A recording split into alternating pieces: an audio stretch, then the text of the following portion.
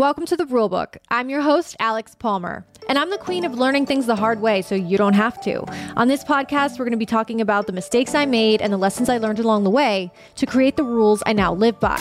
On each episode, we're going to be discussing a new rule, how it came about, why I created it, and how you can apply it in your own life. So let's get into it. Welcome to episode number 4, Dating Rules. I asked you what you wanted me to do a podcast on, and you guys unanimously voted for dating. I've said this once and I'll say it again. This is not a dating podcast, but nothing is off limits here. So let's get into it. I rapid fired some dating rules on my Instagram earlier this week, and I figured that I would go through them once again here. Rule number 1, don't date someone outside your borough. Long distance relationships never work. Duh. Number 2, if a guy says that you're the only funny girl he's ever met, 1, he's lying, and 2, he's missing out because there's a lot of funny women in this world, and that's a big ass red flag if you can't see that. Rule number 3, if a guy doesn't pick you up for your date, wear your sneakers because he's just a friend. And rule number 4, if a guy says he's picky, he's probably emotionally unavailable, which means he's going to find something wrong with you faster than a food inspector at a dirty restaurant. Okay, now a lot of those are jokes and they made it to TikTok and some of them were even controversial. So I was trying to decide which rule I would use for this podcast. And I came to this conclusion. Rule number 4, the first date will tell you everything you need to know. And trusting your own instincts is the only dating rule you really need. I chose this rule because I think most people don't trust their own instincts enough and they approach dating with rose-colored glasses, which turns all the red flags pink. Conveniently. I went on tons of first dates that probably should have been last dates. And I didn't really want to do a dating podcast episode because, to be totally honest, my dating history makes me cringe. Because when I was in my 20s, I would put up with a whole bunch of shit that I probably could have easily avoided had I just trusted my own instincts about people. When someone shows you who they are the first time, you should believe them. And that definitely applies in dating. I mean, especially applies in dating. First dates especially can be challenging because most of us want to put our best foot forward and make a good impression. 1, because I think we all just naturally want people to like us. And 2, because you do want the first date to go well. If it doesn't, it's a waste of time, right? But I do think some of us don't show up with our best feet forward. Especially in my case, when I went out with men who would show up and they were unable to move a conversation forward because they weren't listening or they just weren't engaging with me or they were overly flirty. So they were making me uncomfortable. And those are all really huge red flags because if a guy was actually putting in energy and effort to truly get to know you on this date, he wouldn't risk you losing interest with that behavior, aka being overly flirty or not engaging with you enough. When I would have dates like these, unfortunately, the people pleaser in me would go into complete fucking overdrive. Because I was like, I can save this sinking ship. I'll just be charming as fuck. And I was. Because when I was younger, I was totally obsessed with validation. It didn't matter who or where I got it from, just as long as I got it, you know? And I'd honestly go on dates and charm myself because I'd be funny and be engaging. I'd be happy. And I would leave thinking, I know I had a great time with that person. Really, that person was just kind of sitting there. And I'm not saying, I was just talking about myself. I mean, I was asking them questions and getting to know them and making them feel super comfortable. When they were not doing the same for me. But I was so overly concerned with my dates liking me that I would never stop and think, wait, do I like him?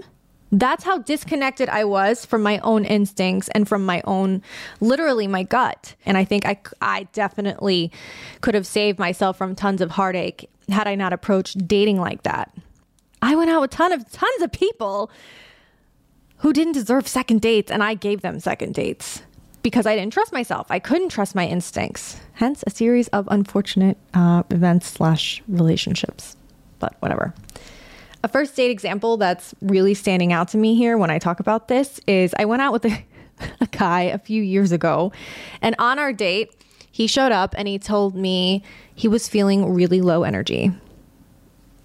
I think I asked because he was barely speaking to me. He was, I don't know, he just seemed to be in a bad mood. And I said, hey, is everything okay? Because that's not initially the vibe that I had caught from him originally when he asked me out. And I said, okay. And he was like, I'm just feeling really low energy today. So I'm sorry if I'm not talking. That was it. I was like, okay. So this is old Alex we're talking about. And of course, I decided to turn it up, you know? I was like, I'm going to save this guy. I'm going to save this night. And I worked so fucking hard to change that guy's mood. I worked so hard to change that guy's mood. And of course, I think I did. I was successful. And guess what? I went on to date him for 8 months. What the fuck? And now that I sit here and I process that relationship, and it wasn't, you know, the worst relationship. And I did go on to have 8 months of decent conversations with this person. But ultimately, him letting me know he was unable to pull it together for the date was foreshadowing the fact that he was unable to pull it together for the whole relationship, ultimately, because it didn't last. And I'm not going to get into the nitty gritty, but who he was that night was pretty much who he was throughout the relationship. And looking back, I think it's really funny that he figured he could show up as not his best self, and me as a woman, I'd be okay with that.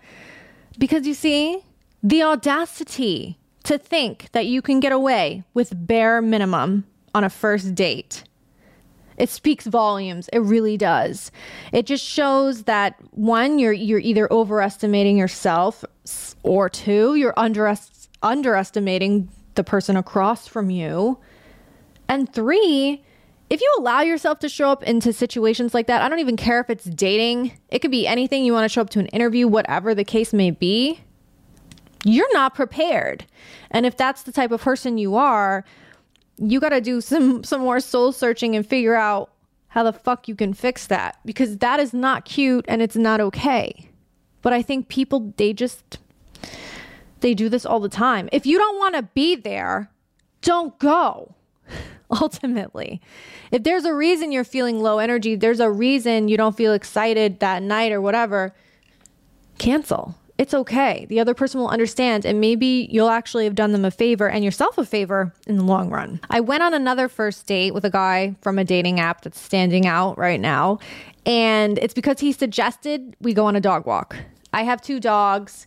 I went on a dog walk with him, and I was like, okay, this is whatever. Like, it's no skin off my, what's the expression? No skin off my teeth?